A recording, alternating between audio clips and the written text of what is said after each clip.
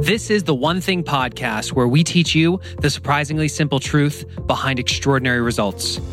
My name's Jeff Woods. I'm the vice president here at the One Thing team.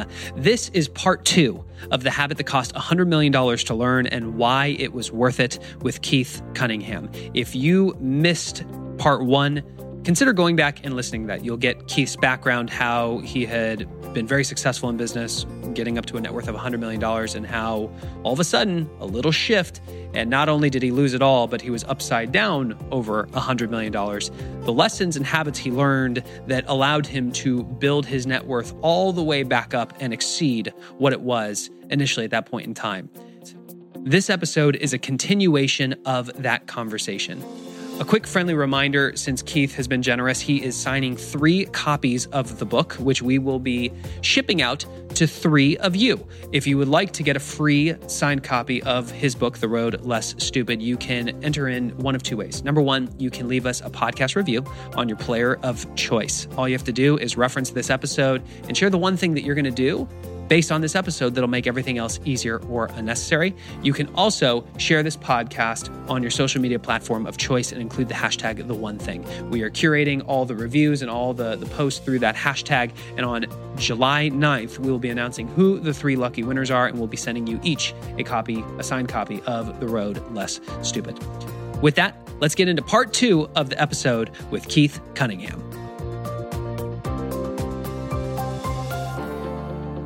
There's one thing I remember when I was going through the 5 disciplines that really shocked me, and it was, I forget the exact verbiage you used around it, distinguishing the problem from the symptom. Is that the correct way to phrase it? It is. And ultimately building the wrong machine. So go into this, because this just further illustrates the need to having time for you to think, to ask the right questions and getting clarity. What does it mean to distinguish the problem from the symptom? I'm going to ask you a question. I want you to actually do this with me when I ask this question. I want you to write down right now on your piece of paper one of the 3 biggest problems that you have. Let's keep it to business, even though you might have health challenges or relationship challenges. Let's keep it in the business context. Write down, if you're sitting with other people right now, write it really, really small. Put your hand over it so nobody can see. I'm not going to ask you to share this with anybody. This is only for you. What is one of the 3 biggest problems you currently have with your business? You're just writing right now. You're just writing it down. Go ahead. Go ahead. Okay, that's enough. Time's up. You did a great job, by the way. You started writing down. Many of you are still writing right now because you think this assignment, it's all about writing down the problem, when in reality, all I ask you to do, really what I want you to do is just think about it. All of us have an is line. This is the way it looks. This is reality. This is the way it looks. And most of us don't tell the truth about what is, which is one of the problems. 40-something years ago, I was at the University of Texas. That's where I went to school. And every day I walked past the tower, and etched in granite over the door to the library was a phrase you've heard and I've heard 1,000 times. I read it every day for 5 years. And the saying is, you should know the truth, and the truth will set you free. We've all heard that. And for 5 years, I looked at that and said, that's probably the dumbest thing I've ever read. What in the world does that mean? What does it mean you should know the truth and the truth will set you free? What does that mean? Really and truly. Most of us haven't thought about that. I had to think about that years later after I lost a lot of money. And I figured out that as long as you're not telling the truth, you don't have choices. As long as you're lying to yourself, you're not going to make a change. Alcoholics don't stop drinking as long as they think they don't have a problem. It's not till they admit they have a problem. So kind of being honest with what really is. What's the truth? This is reality. All of us have another line, which is called the ought line. Is and ought. Is the way it looks. Ought is the way I'd like for it to look. We're really good at this one. We're really good at vision boards and mission statements and all that other stuff of the law of attraction. If we just can get clear enough, this is goal setting. These are targets. This is saying, well, at the beginning of the year, well, our goal for 2018 is to increase revenues by 47%, which is probably one of the most intergalactically stupid things that anybody can say. What do you mean your goal? If you don't have a yellow brick road on how to get from where you are to 47% increase, it's wishful thinking. That's all most people's goal setting is wishful thinking. They step on the bathroom scales, they weigh 5 pounds too much, and they go, oh, God, I wish I weighed 5 pounds less. Oh, I know what I'll do. I'll make that a goal. That's about how much thought goes into most people's goals is they say, oh, I wish, oh, I know what I'll do. I'll make it a goal. This is what is, this is what ought. The difference is what you just wrote down on your piece of paper 4 minutes ago when I asked you to think about one of your 3 biggest problems. You very quickly said, where am I? Where would I like to be? And that's my problem. Every one of us does it. It's one of the biggest mistakes we make is that we define our problems by comparing where we are to where we'd like to be, when in reality, the difference between where we are and where we'd like to be is not a problem, it's a symptom. Let me give an example. I thought of where we are revenue-wise. I thought of where I'd like us to be revenue-wise. And one of the problems I wrote is that revenue gap. The revenue is not, the gap in revenue is not the problem. It's the symptom of the problem. There you go. That's exactly it. We say things like, I don't have enough revenue. Okay, so the problem must be that not enough people know about me. So I need to, amp up my social media digital strategy.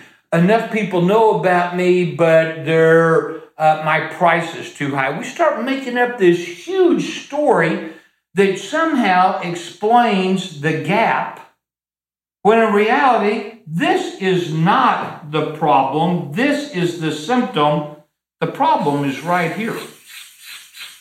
This is where the problem is. What is it that is really preventing my is line from moving?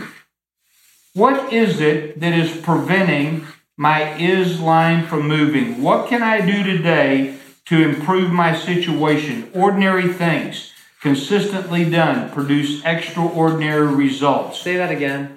Ordinary things, consistently done, produce extraordinary results. What can I do today to improve my situation? What is the thing that's blocking me? So, a great example might be I say, well, all right, I want to lose 5 pounds. And so my problem is I weigh 5 pounds too much. That's not the problem. That's a symptom. I know it's a symptom because my answer is going to be tactical. As soon as I come up with a tactical answer, I haven't found the core problem. Symptoms, anytime you come up with a tactical answer, it's a result of you've identified the symptom and not the problem. So I say, my problem is I weigh 5 pounds too much. So what do I need to do about it? Oh, well, should I join a gym? Or should I buy a jump rope? Or do I need a new elliptical trainer in my home gym? Do I need a new pair of Nikes? What needs to happen here? And so every one of those is a tactical solution. And the reason it's tactical is because I've identified the symptom. Here's another way to say this. You can check and see whether or not the answer you've come up with is the right answer by saying, if I had 100 of them, if I had 100 pair of Nike tennis shoes, if I belonged to 100 gyms, if I had 100 elliptical trainers in my house, if I just had Oprah's newest diet book, if I just had that, Okay, well, if I had 100 diet books, would that solve the problem? No, which means that's not the answer. That's not the answer. The reason that I weigh 5 pounds too much has absolutely nothing to do with a lack of elliptical trainer, jump rope, Oprah's new diet book, or not belonging to 100 gyms. They're not connected. Look at most people who weigh 5 pounds too much. They know what to do. That's not the problem. The problem is something else. So how do we identify what the problem really is? The vast majority of my thinking time is around getting clarity on the problem that I'm solving for. Otherwise, I build a machine for the problem that isn't. Say that again. The vast majority of my thinking time is spent trying to identify the core root problem. Otherwise, I wind up building a machine for the problem that isn't. And your attic is full of unused exercise equipment, Nike tennis shoes, diet books, expired gym memberships, all in the irrational belief that the problem was I weighed 5 pounds too much, and so what do I need to do about it? I need to join a gym. That's why most of our lives don't change. It's why we don't achieve the success that we want, is because we've done a poor job of identifying the obstacle that's in the way. The key to being successful in business is figuring out the obstacle that needs to be overcome and then marshaling the people, the resources, the execution, the team in order to overcome that obstacle. What are some questions people can consider during their thinking time to get clarity on what the obstacle really is? That is such a good question, and it is contained, the answer is contained in, for sure, the first 4 chapters of this book. But I'll give you a couple of examples. You could ask the question, how did this get to be a problem to begin with? What if I could only blank?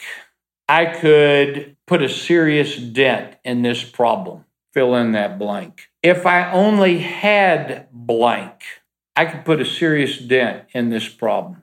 The first question is skills. The second question is resources. What could I do to make this problem worse?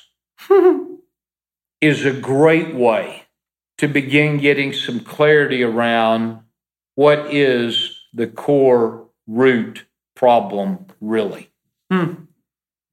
Really and truly. And it's some of the hardest work I do, because my tendency is just like everyone else's. My tendency is to find an obvious answer that's very tactical and then go execute on that answer, as opposed to get clarity about, forget about the answer for a minute. Can I get clarity around the obstacle that's actually in the way? Well, I think this goes to support what you said earlier. We ask a question and we crave an answer so desperately. The moment we get it, we stop thinking, we start acting. And when you look at most business owners, most entrepreneurs, are they fast movers or slow movers? They're very fast. They're very fast, right? We want it done yesterday. So we get the answer and immediately we go looking for the tactics of it without ever diagnosing what the real obstacle is that's preventing the growth. And then we go and build a machine that doesn't actually solve the problem.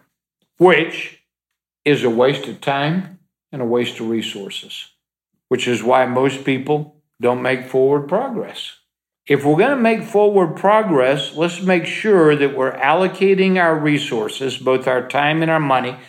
Gary, in his work and the one thing, and that's such an important concept, is how do we figure out what is the most important thing, and how do we marshal our resources and control our calendar and set the priorities so that the one thing, the most important thing that will allow us to overcome the obstacle, or the most important thing that we can achieve that will move the needle, is the thing that gets our bandwidth and our focus. And the problem is we fall into the trap of being busy instead of productive.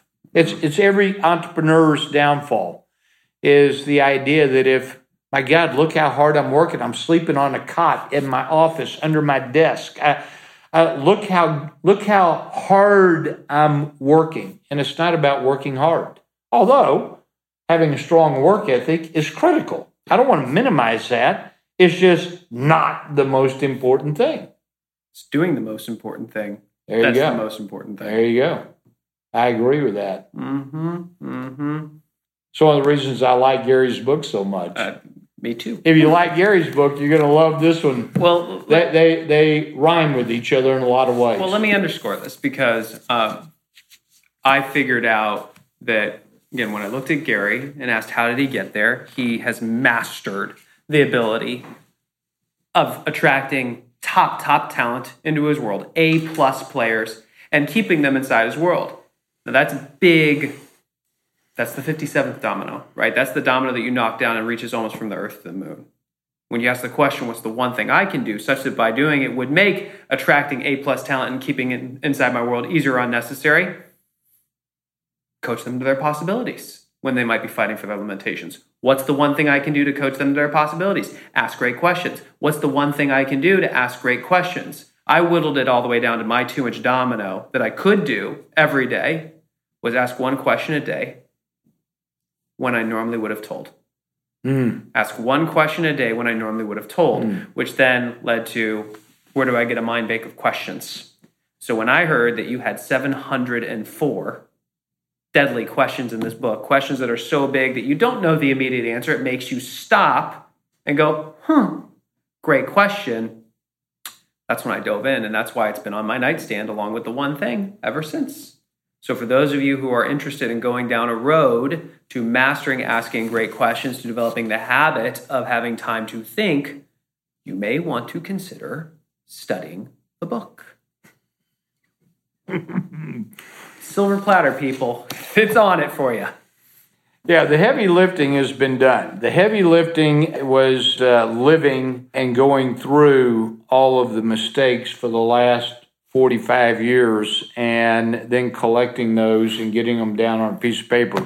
So the good news is you don't have to make all those mistakes in order to learn the lesson. Speaking of mistakes, what's the single biggest mistake someone can make when they want to develop the habit of thinking time, yet they make this mistake and it stops them? I think the question I get most frequently, I speak around the world to a number of business owners every year teaching. And the one mistake people make is they attempt to do it perfectly. They let perfect get in the way of possible. I can't tell you the number of people that say, tell me how you do thinking. And I have a chapter in here on how I do it and what the ritual is that I have for it.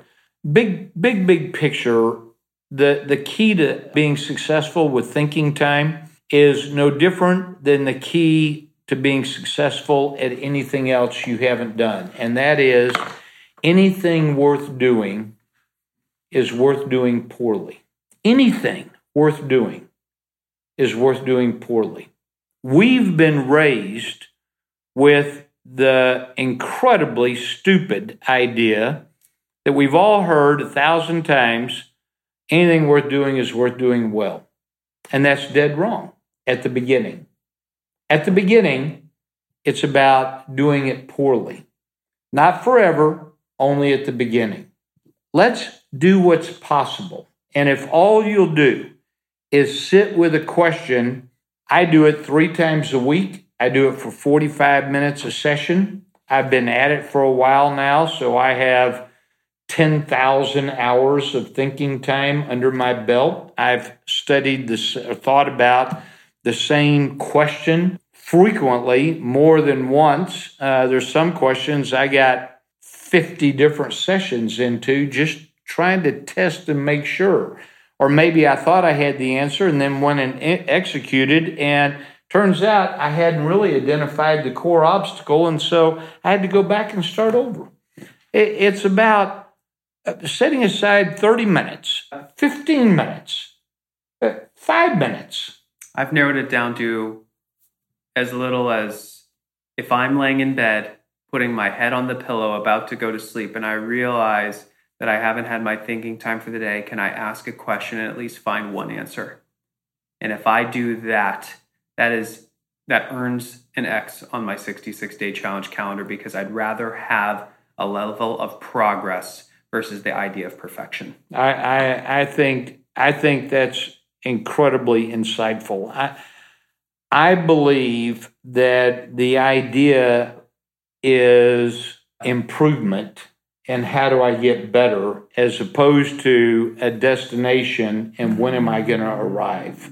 There's a number of things that separates masters from somebody that's simply good. And one of the things about masters is they never arrive at their destination. They're constantly looking for, how do I improve? How do I get better? What needs to be polished or sanded, repainted? Where's the maintenance need to be? Where do I need to put in some additional cycles? Very, very famous composer, pianist. I happen to be a concert pianist. I play classical music. I used to. I do it less now. But writing a book cuts into a lot of extraneous activities.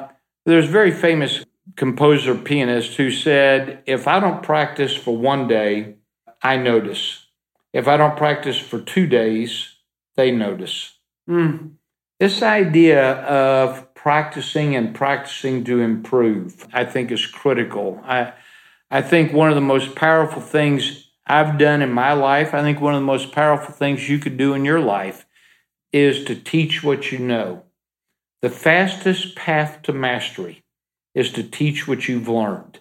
It doesn't mean teach it perfectly. It just means what's possible. And if all that's possible is 5 minutes at the end of the day, that's not perfect, it's not ideal, but it's better than nothing. Setting aside a few minutes with a big chief tablet, a pen, a great question at the top of the page, and let's start creating answers. Let's see what choices and possibilities there are. I happen to believe I have 5 core beliefs as it relates to business. I believe there is no such thing as a natural business owner. I don't think they're born. I think there's no such thing as a natural investor. I don't think they're born. I don't think there's such a thing as a natural actor. I think they've polished their craft. They've practiced. One of my core beliefs is that anything worth doing is worth doing poorly. At the beginning, I think most of us make the mistake of trying to do it well. I think trial and error is an incredibly poor way to learn anything. If I had to, I'm standing on people's shoulders right now. I promise you, Gary Keller is standing on some people's shoulders. People are standing on my shoulders right now. People are standing on their shoulders. People are standing on Gary Keller's shoulders right now. Nobody is self-made. We're all standing on other people's shoulders. What made me think of this is this other core belief, which is the people with the best lives have the best choices. People with crappy lives have crappy choices. People with great lives have great choices. And what's required in order to create great choices is the ability to sit and quietly and think, as opposed to immediately find something to do. We don't do enough thinking, never have. And so as a result, we wind up tired, exhausted, frustrated. We wind up lowering our expectations in order to somehow put some Novocaine on the pain of I'm not going to get to where I wanted to get. And it's not a lack of ability. It's a lack of clarity. The problem that we have is not ability. It's clarity. Clarity about the obstacle. Clarity about the priorities. Clarity about the one thing. Clarity about protecting my calendar and making sure that I'm executing on the things that will actually move the needle. Mm-hmm. Those are the kinds of things that I think are most important, and I think we should be focusing on if we want the success we say we want in our lives.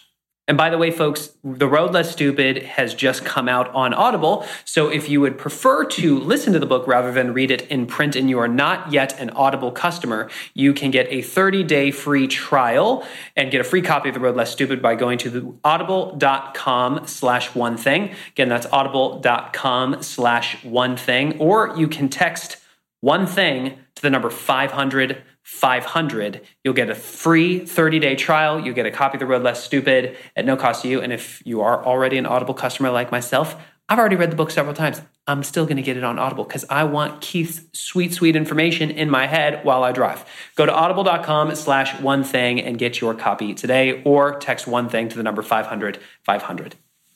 Question that, as you were sharing all that I had for you, what's the one area that you're letting perfect get in the way of possibility, that if you flipped it, would make everything else easier or unnecessary? Where are you currently allowing perfect get in the way of your possibility? And if you could just make the change to that one area where you started focusing on the progress, just the little 2-inch domino, that would change everything. You mentioned we don't do enough thinking time. Think about your last week, your last 2 weeks. How much time did you purposefully sit down with the intention of thinking? Focusing on answering a great question, knowing that this is not the time to check email. This is not the time to say yes when somebody stops by and asks if I got a minute. This is not the time to answer my phone. This is my time to think. How many minutes did you invest combined? Based on that, what's the most potent step you can take? There's a great exercise. I actually talk about it in the book in a chapter. And the chapter is called You Inc. I read that one. You Inc. INC. And the reality is all of us are CEOs of our lives. We have in my life, just like in your life, there's finance and there's accounting and there's production and there's training and learning, which is why you're listening and watching this. There's human resources. There's all these things that are exactly the same as in my businesses. In a business, if you're the CEO of a business, you have a board of directors. One of the problems we have as business owners is as human beings, is we don't tend to have a board. We don't have people on our personal board of directors like we would with our businesses. So an exercise that I think would be worthwhile for you to do would be to ask yourself this scenario.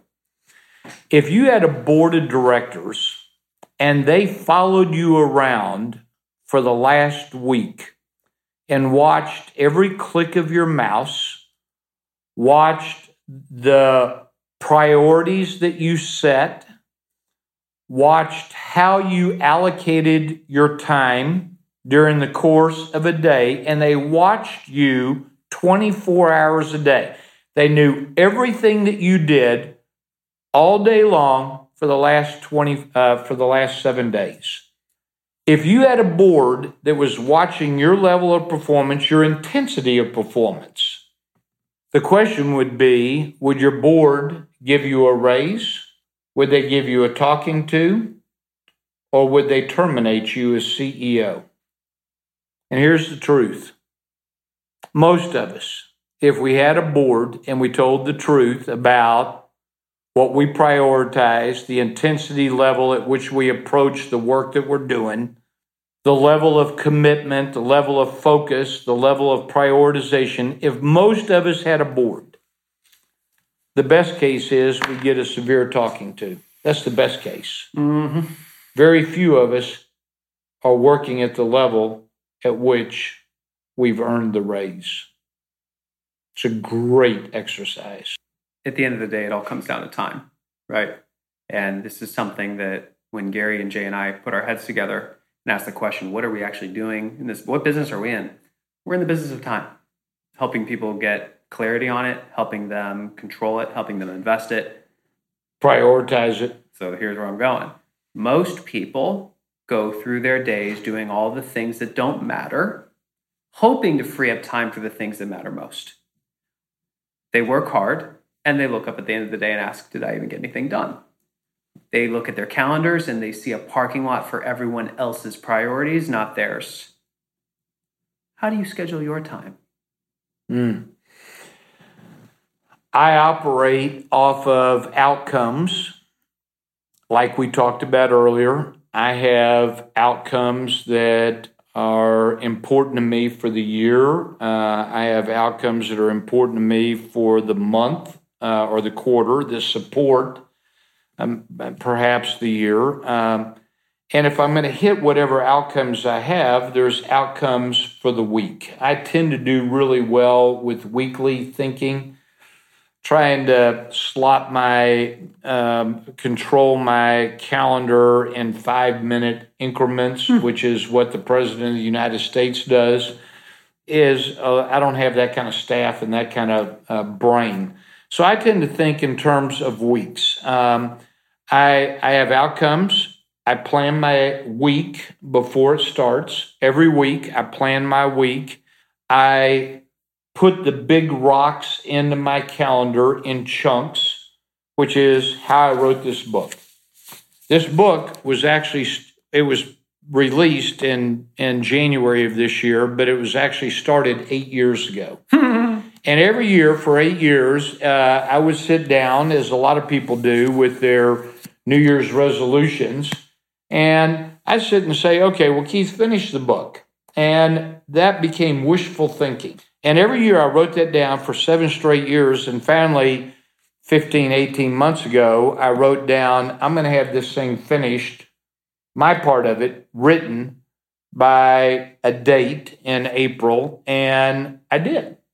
But it's because I had a deadline and I then calendarized my week so that I allocated chunks of time to writing the book. As long as I was thinking about it and wishing for it, but not getting translated into a calendar, wasn't happening. For 7 straight years, it did not happen.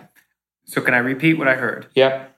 What I did not hear you say is you wake up, ask what should I do today, don't have the immediate answer, open your email inbox, answer everyone else's priorities, and then bounce from meeting to meeting, checking email. And what I heard is you have clarity on outcomes that you want for the year. And based on that, you have clarity on outcomes for the month, which then drives your priorities for the week. And those priorities get large blocks of time on your calendar scheduled before anything else earns the right to have a spot. Before the week starts. Before the week starts. It's planned. I'm not medieval about it. I mean, if something encroaches someplace, I'm gonna be flexible enough, but I'm not gonna allow random urgent to get in the way of the outcomes and deliverables that I've prioritized. I'm gonna keep it pretty tight. And my people around me, I've got helpers. I've got a lot of helpers, and my helpers know what my calendar looks like, and they help me protect me from me. I have a saboteur. His name is Keith. And that sucker wakes up every morning and tries to figure out, okay, how can I put a dent in this guy's life? How can I make him limp, right? My biggest saboteur is not other people. My biggest saboteur is me. And so I got to be constantly on guard. And, that sounds like a big thing, but I'm aware. Not on guard. I'm aware that, look, there's some things that I have a tendency to, the entrepreneurial instinct. Take action very quick. Make fast decisions. Don't think about second. Well, once I'm aware of that, here's the bumper sticker. The price of awareness is responsibility. Once I'm aware of it, I'm now responsible for that particular outcome, that particular awareness. I can't be responsible if I'm not aware. If I'm not aware that I have bad breath, there's nothing I can do about it. But once I'm aware, oh, okay, well, now there's something I can do about it.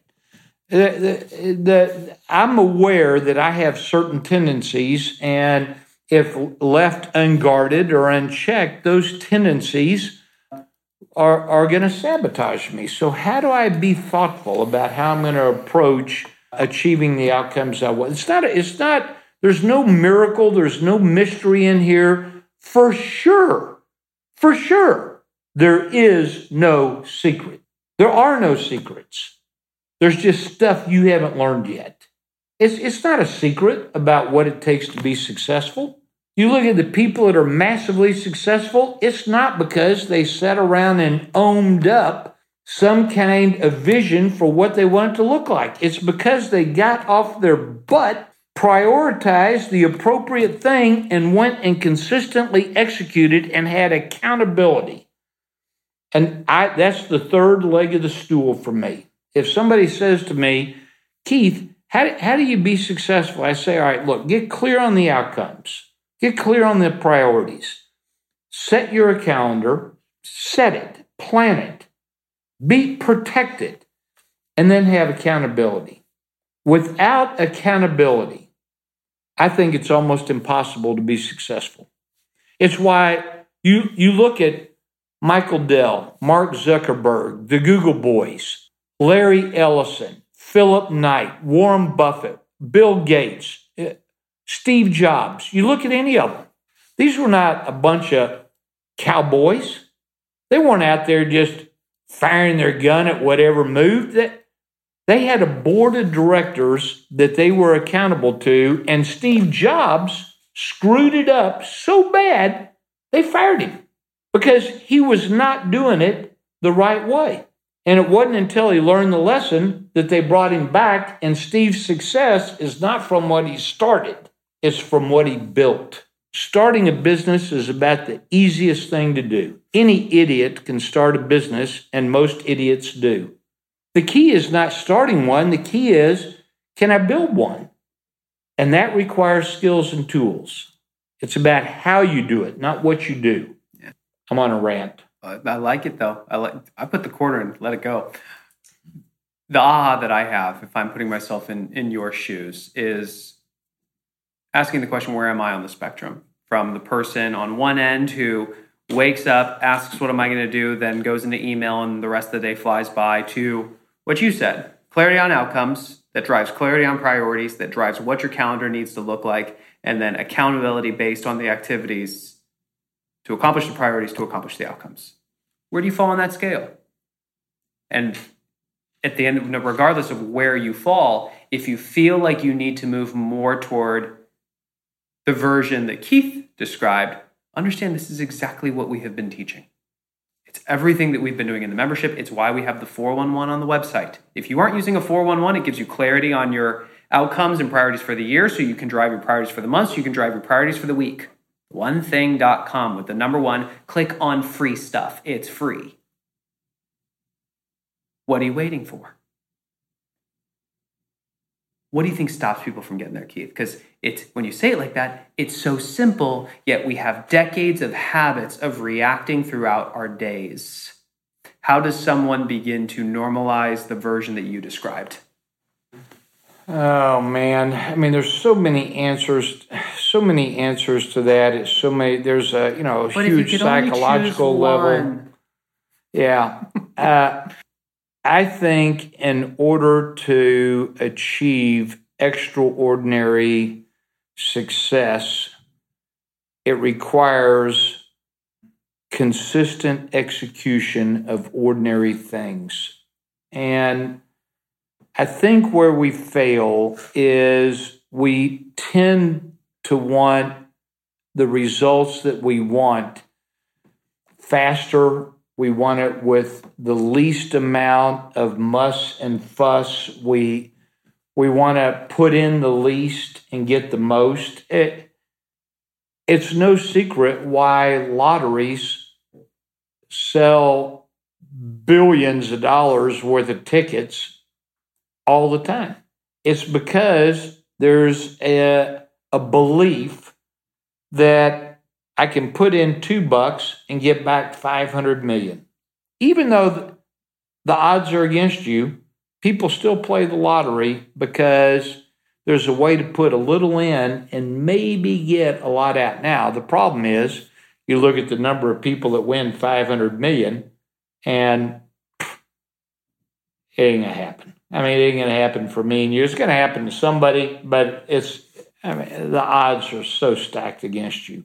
I would simply say, maybe I can do this.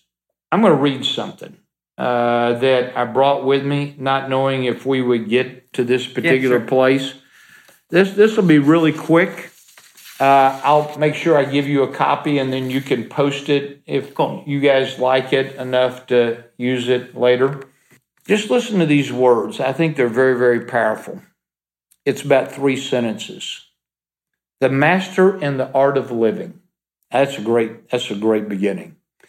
That the master in the art of living makes little distinction between his work and his play, his labor and his leisure, his mind and his body, his information and his recreation, his love and his religion. He hardly knows which is which. He simply pursues his vision of excellence at whatever he does, leaving others to decide whether he's working or playing. To him, he's always doing both. The key to that is your vision of excellence. And so if I was going to ask you to write down on a piece of paper, not what can you go do, because that list would be very long. Instead, I would ask you, what does your vision of excellence look like, either with your life or your relationship or your business, with your personal performance and the job that you currently have? What does excellence look like? And once you have clarity around that outcome of excellence, begin to design, okay, what needs to happen for that to happen? Probably the single most powerful thing I ever heard was after I had lost a lot of money. I took a sabbatical that lasted 18 months. It was a healing time. I grew a ponytail. I got my ear pierced. I started reading religion and philosophy and theologies and all theologies. And I had a guru that I was studying under. This was a very, very wise teacher, very wise man. He taught me some incredible lessons, and he said something to me towards the end of our time together I'll never forget. He looked straight at me and he said, "Keith, hell on earth would be to meet the man you could have been." That still makes the hair on the back of my neck stand up. I think about that every single day. Every single day for the last 27 years, I've thought about that statement. And my thought is, I want to be able to meet the man I could have been, look that guy in the eyeball and say, I know you because I am you. Who's the man? Who's the woman? Who's the person you could have been? And begin designing toward that level of excellence. I think the key to what you had talked about earlier on, you ever heard what Gary says about this? The number one reason people fail to live the one thing or achieve extraordinary results, they're unwilling to endure the monotony of success. Everything we have talked about today, from asking the question, who's the person I could have become, or the idea of doing thinking time, or asking one question a day, name any single thing that you've been inspired to take action on, we promise you the novelty will wear off. There will come a day where you do not want to have clarity on your outcomes, to ask, what are my priorities? To have your calendar match your priorities. You will not want to sit down and do your thinking time. There will come the day, because success is not about doing the latest shiny object. It's about being consistent on the things that matter most, enduring the monotony of success. So out of everything we've talked about for you, what's the one thing that you can do such that by doing it, everything else will be easier or unnecessary? Are you willing to whittle it down to a 2-inch domino that you can knock over so you don't let perfection get in the way of your possibilities? And are you willing to stick with it at least for 66 days so that it can become a habit, so it happens with little to no effort? Because then you formed a power habit. People don't decide their futures, they decide their habits. And their habits decide their futures. Keith, where can people learn more about you, and where can they get their copy of The Road Less Stupid? Because at this point, I'm pretty sure they know they need to get it.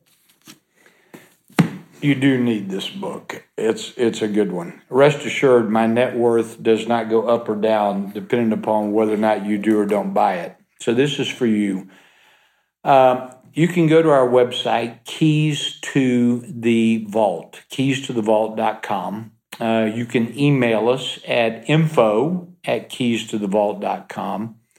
Certainly, you can Google me, Keith J. Cunningham, and all of my websites and books and stuff I teach will pop up. You can call us at 512-231-9944. Email us at info@keystothevault.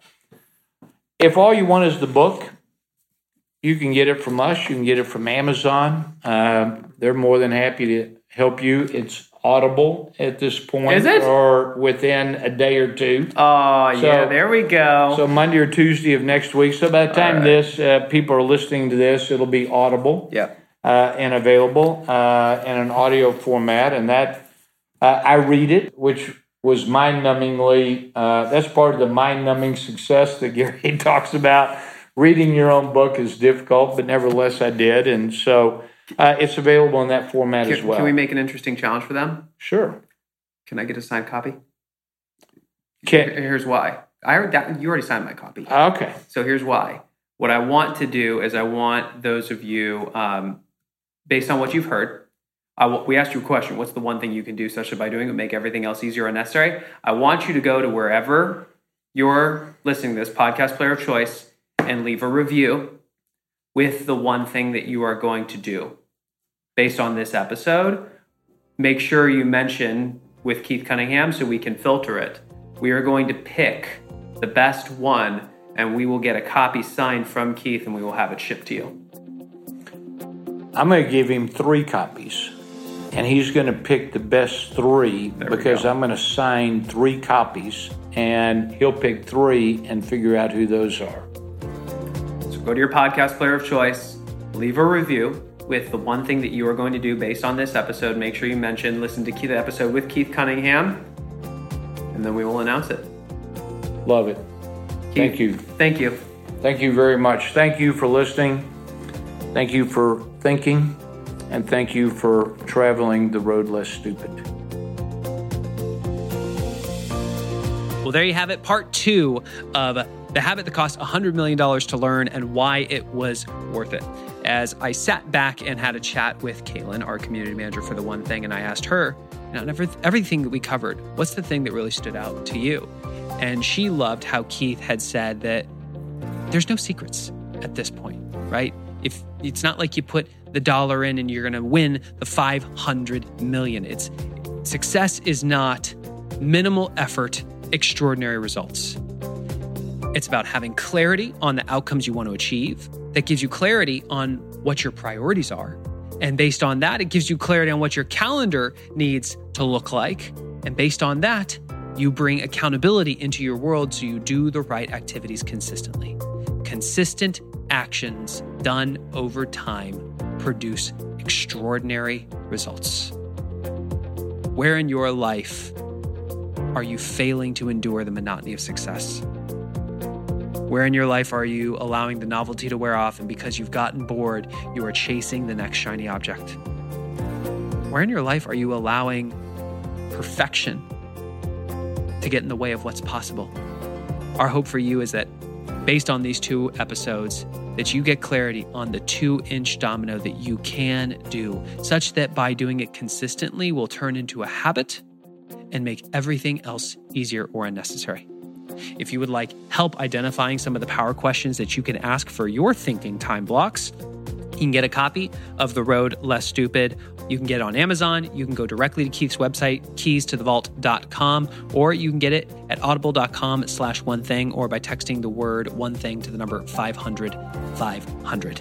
And if you would like a signed copy, remember, 2 ways you can do it.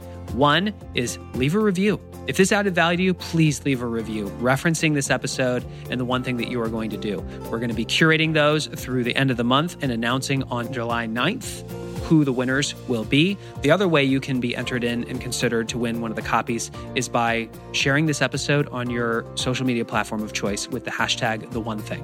That'll allow us to curate them. We're going to pick the best ones, and we will announce the 3 winners on July 9th, and we'll be sending those 3 people a signed copy of The Road Less Stupid. Thanks so much for listening to the show. If you are not yet subscribed, please click that button so all future episodes are automatically downloaded to your device. And we look forward to being with you in the next episode with another best-selling author on how the best leaders make everyone smarter and the multiplier effect. We'll see you in the next episode.